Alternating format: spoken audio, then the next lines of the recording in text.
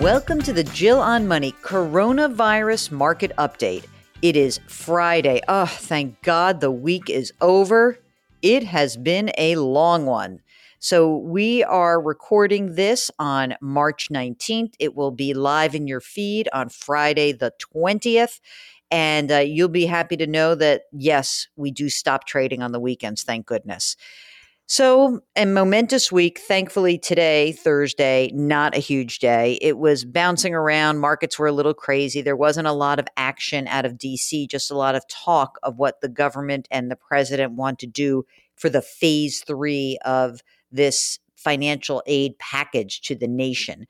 We don't have details yet. Maybe tomorrow, maybe today, maybe next week. We don't know. But when we have details, I'll let you know. But through Thursday's close, the news was better at least. The S&P and Dow up just a bit, about 0.5 to 1%. The NASDAQ gaining some ground over 2%. But it was a bouncier day than those final numbers would indicate. But who cares? It's over. And that's how I'm feeling these days. Let these days end. So if you've got a financial question, specifically because there's something going on in your life, during this time where it requires a big decision fast, send us an email. Ask Jill at jillonmoney.com. Alicia writes, "Hi, Jill. My sons are currently in college. They're finishing their second year. Should we refinance their loans with the decreased prime rate? Thank you." This is interesting. I don't know if you mean federal loans or you mean private loans, because federal loans are set every year. I mean, the good news on that is that when federal loan rates are announced shortly, they're going to be a lot lower, like 2 whole points lower than they were last time around. If we're talking about private loans or private parent loans, this is a great time to look at refinancing because you really may have some relief. It's important to know that there are costs involved, so I want you to check that out. But please do look at your options in the private market. There's a Common Bond, there's SoFi, and who else does that? Citizens, I think that's the other one. So check them all out. Make sure you compare them. And of course, if you need more help, let us know. Suzanne writes, we are 83 years old. We are both 83 years old and have $500,000 in the market. Should we be getting out? Mark, let me do this. I mean, if it takes a long time to recover, she says, I don't know if we're going to be around then. I'd like to enjoy some of the money and help our kids. What's your advice? Is $500,000 in the stock market, or is it $500,000 spread out? Is this the only money you have? Are you living on any of this money? I don't know where to begin. I have so many questions. So I'm going to encourage you, Suzanne, to follow up with me. This is a case where I want to understand what you really were trying to do with this money. What was the goal? Were you investing for yourself or for your kids? If it's for your kids, then you do have a lot of time. If you really want to spend the money, then it never should have been at risk in the first place. So help me out, Suzanne. I want to know a little bit more about what's going on. And then I think that we could make this work a little bit better for you. Okay? All right, Mike from San Diego, subject recession. Aunt Jill, love your podcast. I've been following you since the 404 days, RIP. 404 was a podcast from CNET. Okay, here's what Mike wants to know. Do you consider the U.S. economy already in a recession? Thanks and keep up the great work. Yes, I do. I think it's probably we'll find out that from the beginning of March is where things really turn south. How deep a recession it is, that's what I don't know. Actually, the estimates are all over the place. I mean, some people think we're going to go down by 14% in a quarter. So JP Morgan Chase says, it's going to be a 14% drop in the second quarter of the year from a year ago.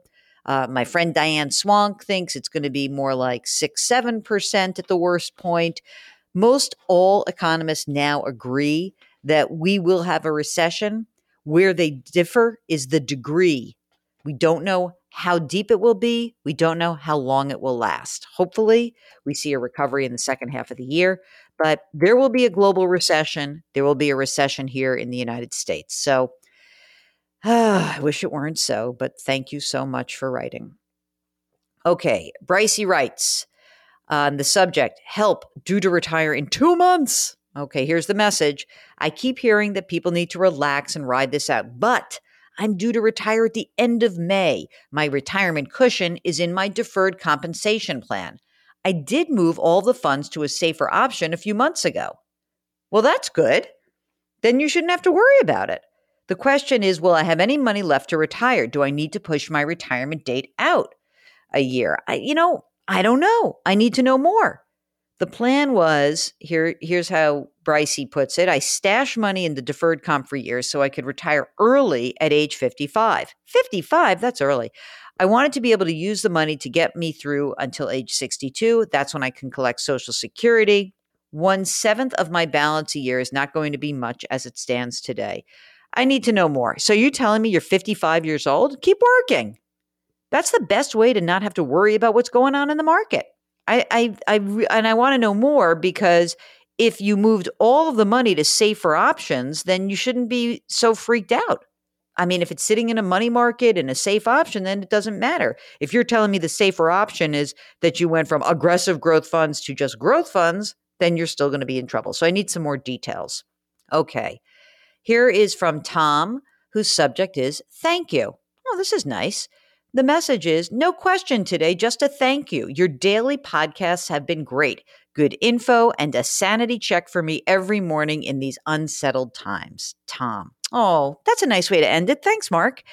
And thank you to Tom for writing that note to us. And thank you all for listening. We'll be back. Don't worry, we're doing these over the weekend too. 7 days a week. We never stop. If you have a question specifically related to the nuttiness that's going on right now, please don't hesitate. Send us an email. Ask Jill at jillonmoney.com. And of course, you can always go to our website, jillonmoney.com. And we've got a little contact button. It's up in the right-hand corner. So don't forget, subscribe to us so you don't miss any of these episodes. And if you've got a chance, if you have a moment in your days ahead, drop a rating for us and a review and a rating if you could. That would be great.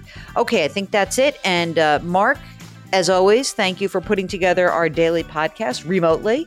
And thank you for listening. We'll talk to you tomorrow.